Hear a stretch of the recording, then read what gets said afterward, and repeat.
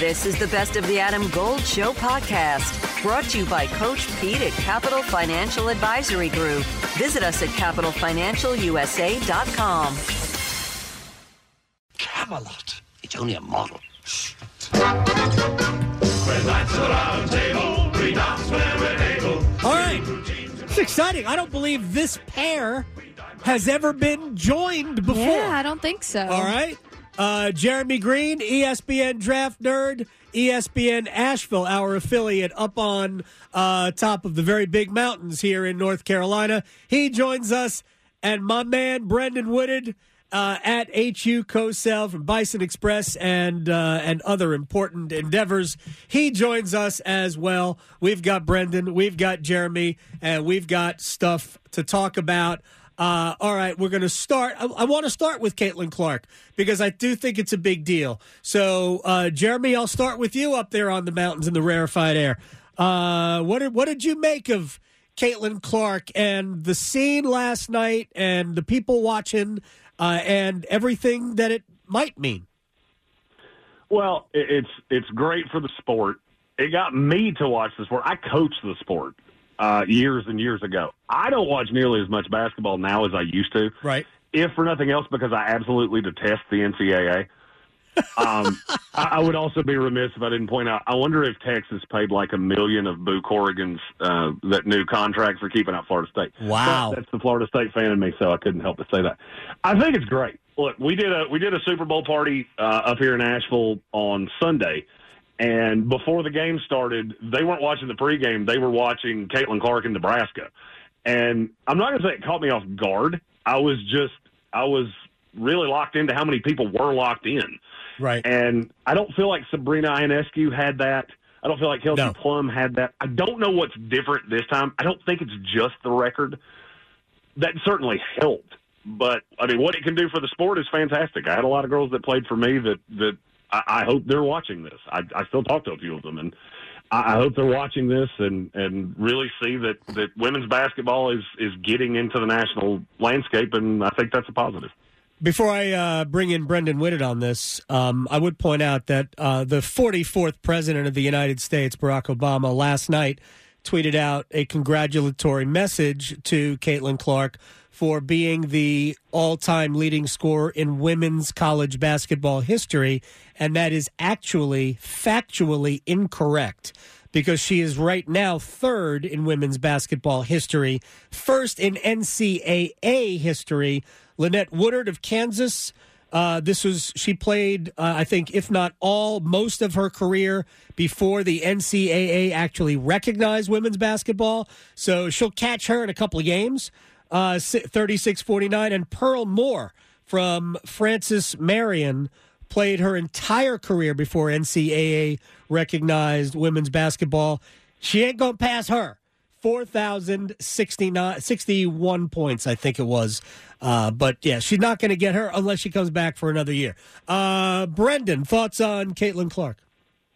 Yeah, I think that's part of, like, what you were just mentioning, because I didn't know who Lynette Woodard was. Like, I just didn't. She was just actually inducted into the Naismith Hall of Fame not that long ago, I believe. Yeah, and I went to my computer when I started getting more on my timeline because it is Black History Month. Yeah, and so people started wanting to recognize her, and I was just like, I didn't know anything about her. I never heard her name before. It's not like I was a huge women's college basketball fan. I'm not going to pretend like I was, but.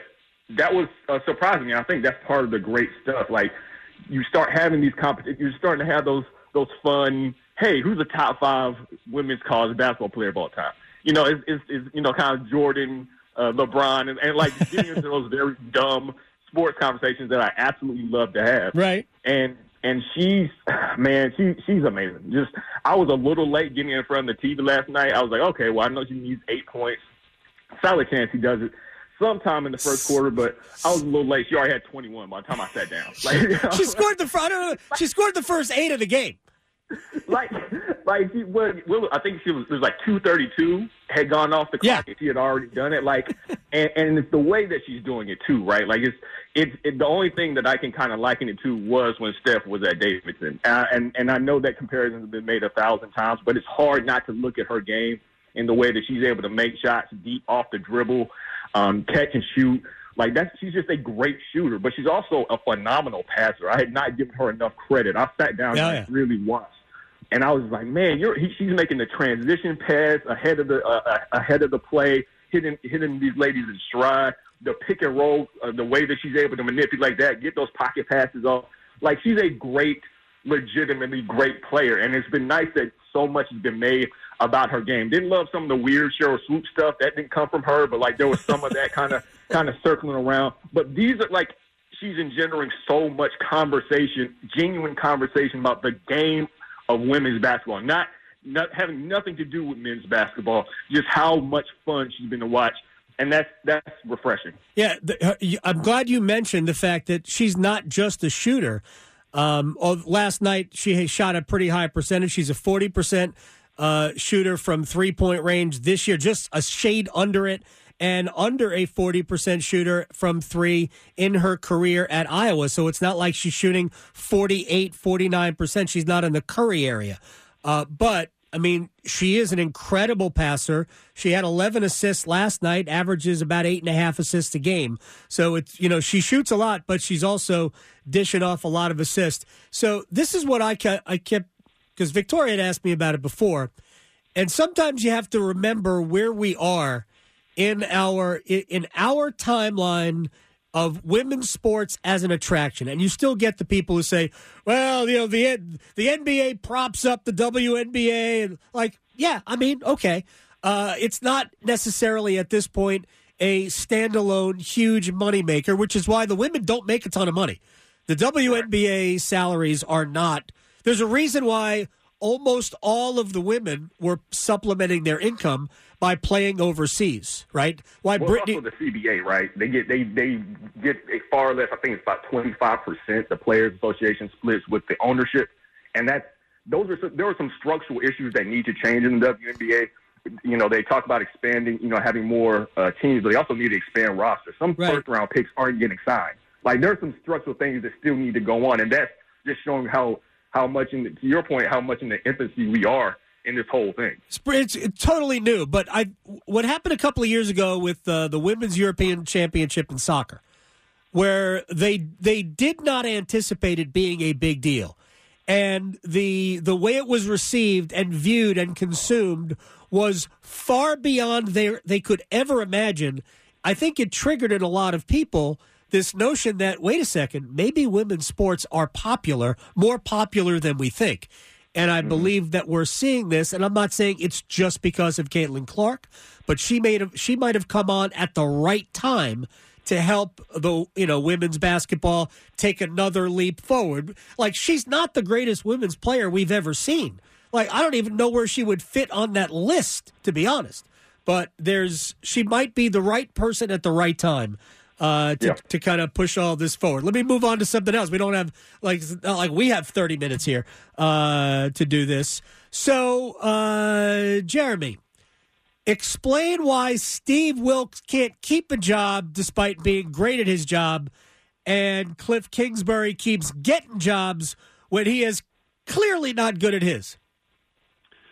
It's easier to explain the Steve Wilks side of that than it is the Kliff Kingsbury side. Kliff Kingsbury, to me, is like Sasquatch. People keep telling me that they've seen the greatness. I've never seen it. I've seen some fuzzy video that looks like maybe it was competent a couple of times, and yet every team in this cycle wanted to hire him. I'm just not really sure I understand why. The thing in San Francisco with Steve Wilks is he wasn't great at his job. It got better, and he's been great at times. I thought that was the weirdest hire I think I've ever seen. When D'Amico Ryans took the Texans job, they bring in Steve Wilks, and I'm pretty familiar with this because I have a former 49ers head coach as our head coach with my beloved, tortured New York Jets. And I look at the Steve Wilks thing. I was obviously here around the Panthers when Steve was here, and the only thing I kept saying was this is a completely different defense than what they're used to. I've heard things behind closed doors that maybe Kyle Shanahan and Steve Wilks didn't love each other. Yeah. And he became a really convenient fall guy because the offense is Kyle's thing. Kyle can't take it's my fault. It had to be somebody else's fault. Do I think that's fair? No. Am I surprised by it? Also no. I think he wants somebody that falls into that line of we have 8 defensive linemen. We're going to rotate them. Nobody plays more than 60% of the snaps. And Steve Wilks has been in this league so long that he went, my way works too. I could go on for 45 minutes about Kyle Shanahan because to me, he's kind of a Sasquatch too. Of every time I want to believe in you, and I told you the last time we talked, I'll take the AFC, and it can be any team you want. I will take them against Kyle Shanahan, and I had no fear. All right, I'm here to throw shade at Kyle Shanahan as well, especially since I think he was probably more culpable in the loss than Dan Campbell was when Detroit lost to them. Brenden. I would agree with that in fairness, and I would also say I want Kyle Shanahan to stay around a long time. Sports betting just became legal in the state of North Carolina. I've done it illegally, and now I would really like to be able to gloat about it to the masses. Brenden, Steve Wilks with the same team that Matt Rule had and very similar team to Frank Reich won more games than the two of them combined in the last 2 calendar years. Yet he's out of work. Does he just have fireable face? What is it? Adam Golden studio with my man, Coach Pete Taruta, Capital Financial Advisory Group. Financial advice industry can be overwhelming for a lot of people. Is there a way to be sure you're getting the best service when you don't know? Yeah, Adam, it's not just if you gave the money to a planning team and they did good the first year. I mean, anyone could do good for 1 year, but it's a track record and it's a long-term accounts that are very important. We call that a financial fill-up strategy, Adam, and that gives you lifetime income you can never outlive. We'll put together for you, the listener, your very own total retirement plan if you call right now. Call and claim your comprehensive review with Coach Pete and the team, 888-843-0013, or text ADAM to 600-700. Adam Gold is a paid spokesman. Investment advisory services offered by Capital Financial Advisory Group, a North Carolina registered investment advisor. I mean, it's tough. We mentioned, obviously working for defense for San Francisco. They were 3rd in terms of points allowed this regular season and 8th in terms of yards. So I don't know who you're going to get in that's going to be better than that in 1 year. You know what I mean? That's the thing, because he only got 1 year in Arizona. Yep. He got an interim year in Carolina, and now he gets the same with San Francisco. And he's done a good job at these places he's been. You're not getting these the head coaching job at Arizona at that point wasn't great, right? You're not going to get a great job if you're a head coach, more than likely, because they're looking to make a change. In the interim, you already mentioned he was miles better than Matt Rule, who got a much longer leash than Wilks did, and it was pretty evident that Tepper had no interest in hiring him, even when he announced that he would be the interim head coach. Look, it's hard for me to just ignore the fact that the NFL was recently sued for discrimination practices as it pertains to head coaches. And he was part of that lawsuit. Yeah, and that's the other part, too. Yeah. I had gave so much credit to those guys that wanted to sign their names to that lawsuit because I felt that they were essentially submarining a large part of their career because, NFL owners kind of strike me as a little vindictive. Shout out to Tepper throwing that drink on that fan. They just don't come off as really kind of level-headed about this sort of stuff. And I look at the results that he had this year, and I look at what Shanahan didn't do in the Super Bowl. I'm like, hey, man, there has to be some level of accountability here from your head coach. I didn't understand that, not even a little bit. And as the Kliff Kingsbury thing strikes me as kind of the Sean McVay kind of tree. If you knew Sean McVay at any time, you could get a job. And so you look at Patrick Mahomes and Baker. He had a few really good college coaches, which obviously was a while ago now, but a lot of really good college quarterbacks that he coached. And so he got a lot of credit for them being really good, as opposed to them just being him being a good recruiter, which is not super helpful in the NFL. I guess he'll get another crack at it because he's just the guy that he's a younger guy and people like the idea of a young offensive head coach. You know what I mean? For whatever reason, there's an idea about older head coaches not being able to learn and change. Because I look at the enemy, I'm like, well, he's had this level of success that Kliff Kingsbury was supposed to have. Right. But he didn't get what I know, he wasn't even getting interviewed seriously for any of these jobs. No, yeah, So Bieniemy didn't get interviewed at all. Yeah. Yeah. He's apparently mean. He apparently yells at people. Yeah. It's never happened before in coaching. Players complain that he was mean. I was like, man, that's a classic Washington football team right there. And Ron Rivera threw him under the bus by saying, it might be too complicated for our players. He was either slamming Bieniemy or slamming his players for being too dumb. I really don't know which one, what he was doing. They did a little both, which obviously worked out well for him. I'm really surprised that neither of you said the right answer, which is Kliff Kingsbury's handsome.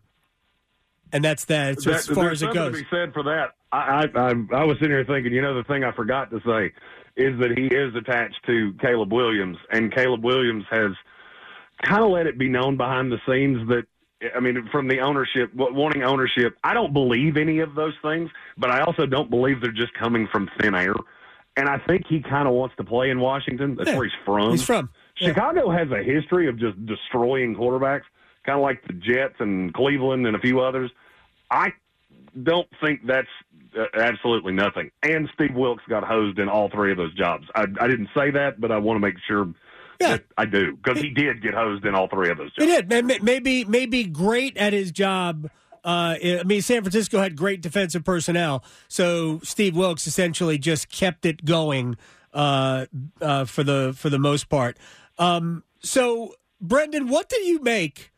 And this might have to be our last thing, so I didn't get to nearly as many things I wanted to. What do you make of Golden State contacting the Lakers about trading for LeBron James at the trade deadline basically a week and a half ago or whatever it was? What do you make of that? Nothing. Honestly, I can't say I kept nothing. reading that, and I was like, no, just no. I don't think that that's something that happens mid-season. Right, if that's something that happens, we know how LeBron likes to work. That's going to happen in the offseason. That's a conversation that you have then, given the level of power that he has displayed in the previously, even given his relationship to ownership with the Lakers. He and Bus seem to have a really, really good relationship. And so it's just hard for me to believe, you're going to trade LeBron for – and that's the other thing. The Warriors don't really have the kind of roster construction where the Lakers would still be able to be competitive. Right, unless the Lakers were just deciding, you know what, we're done. We're just not going to compete anymore. Who on that team who's going to get traded is going to move the needle for the Lakers in a positive way? Yeah, you can do future assets and stuff like that, but if I just don't get the feeling that they're in full rebuild mode when you still have Anthony Davis. It felt like a whole bunch of nothing. I could be completely wrong. It could have been like one of those last second, Cuban Missile Crisis. It was, a few hours away from happening. It just doesn't strike me as the way that LeBron has previously moved, and it just doesn't strike me as how that would be helpful for the Lakers at all. I just want to note for the record that I did not expect Cuban Missile Crisis to be utilized today on the program. Jeremy, is there a theory? Because you could spin this as that LeBron is letting it known that if this ended in L.A., he would be okay with it. I would love to say something different than he did, but I was going to use a comparison as well, which is I asked out the head cheerleader when I was a senior in high school. The fact he said no was neither surprising or unexpected, and that's kind of how I felt about this. It was a Hail Mary from a Golden State team that I feel like it's getting late quick. Things aren't going well in L.A., and they made a call. A lot of people make a call. Doesn't necessarily mean you expect anything to come from it, and you're pleasantly surprised if it does. I don't think L.A. is his final destination. I never really have, because it seems like L.A. has been just hemorrhaging the future to make the present work for so long that eventually that's going to catch up to you. And I look at how they're built now, and I cannot imagine think of the final Kobe game. Can you imagine a final game with LeBron James that looks that way with this roster? And I keep thinking I get AD, but then where do you go from there? You got D'Angelo Russell that couldn't defend me. I think even with a bulky knee, I could still score 20 on D'Angelo Russell. He scored 70 on me, but that doesn't matter. I just can't fathom this being the end. And I feel like there's another move, and this was maybe this leaked because Rich Paul wanted it to be known, or Draymond wanted it to be known, or whoever wanted it to be known. And it kind of opens the door to other teams going, well, maybe we'll make the call in July. And this won't be the final destination for him. Well, I think LA is home now, though. So who knows? Hey, maybe he wants to go play with the Clippers. It seems like every star ends up there. I don't know how. The salary cap must just not apply to them. All right, we have to say goodbye to both Jeremy Green at ESPN Draft Nerd, ESPN Asheville, all the way up on the mountains there. I appreciate your time, sir, and Brenden Whitted at HU Cosell on Twitter, Bison Express, and all other places that just follow him on Twitter at HU Cosell. Gentlemen, it was fun. I appreciate it. We'll do it again very soon. I love it. Absolutely. Thank you. All right, we got to take a break. I wish I had more time to ask another question, but we didn't. We didn't have any more time. I know, it's always good times. I was going to ask him what they thought of my Daytona bets. Oh, man, yeah. Jeremy would have had some great responses. Jeremy does not strike me as a NASCAR watcher. No, but the comebacks would be great. Yeah. He'd probably have the same picks as you for the same reasons. He might. Would he also have called him Michael Bowman as opposed to Alex Bowman? Right. I don't know.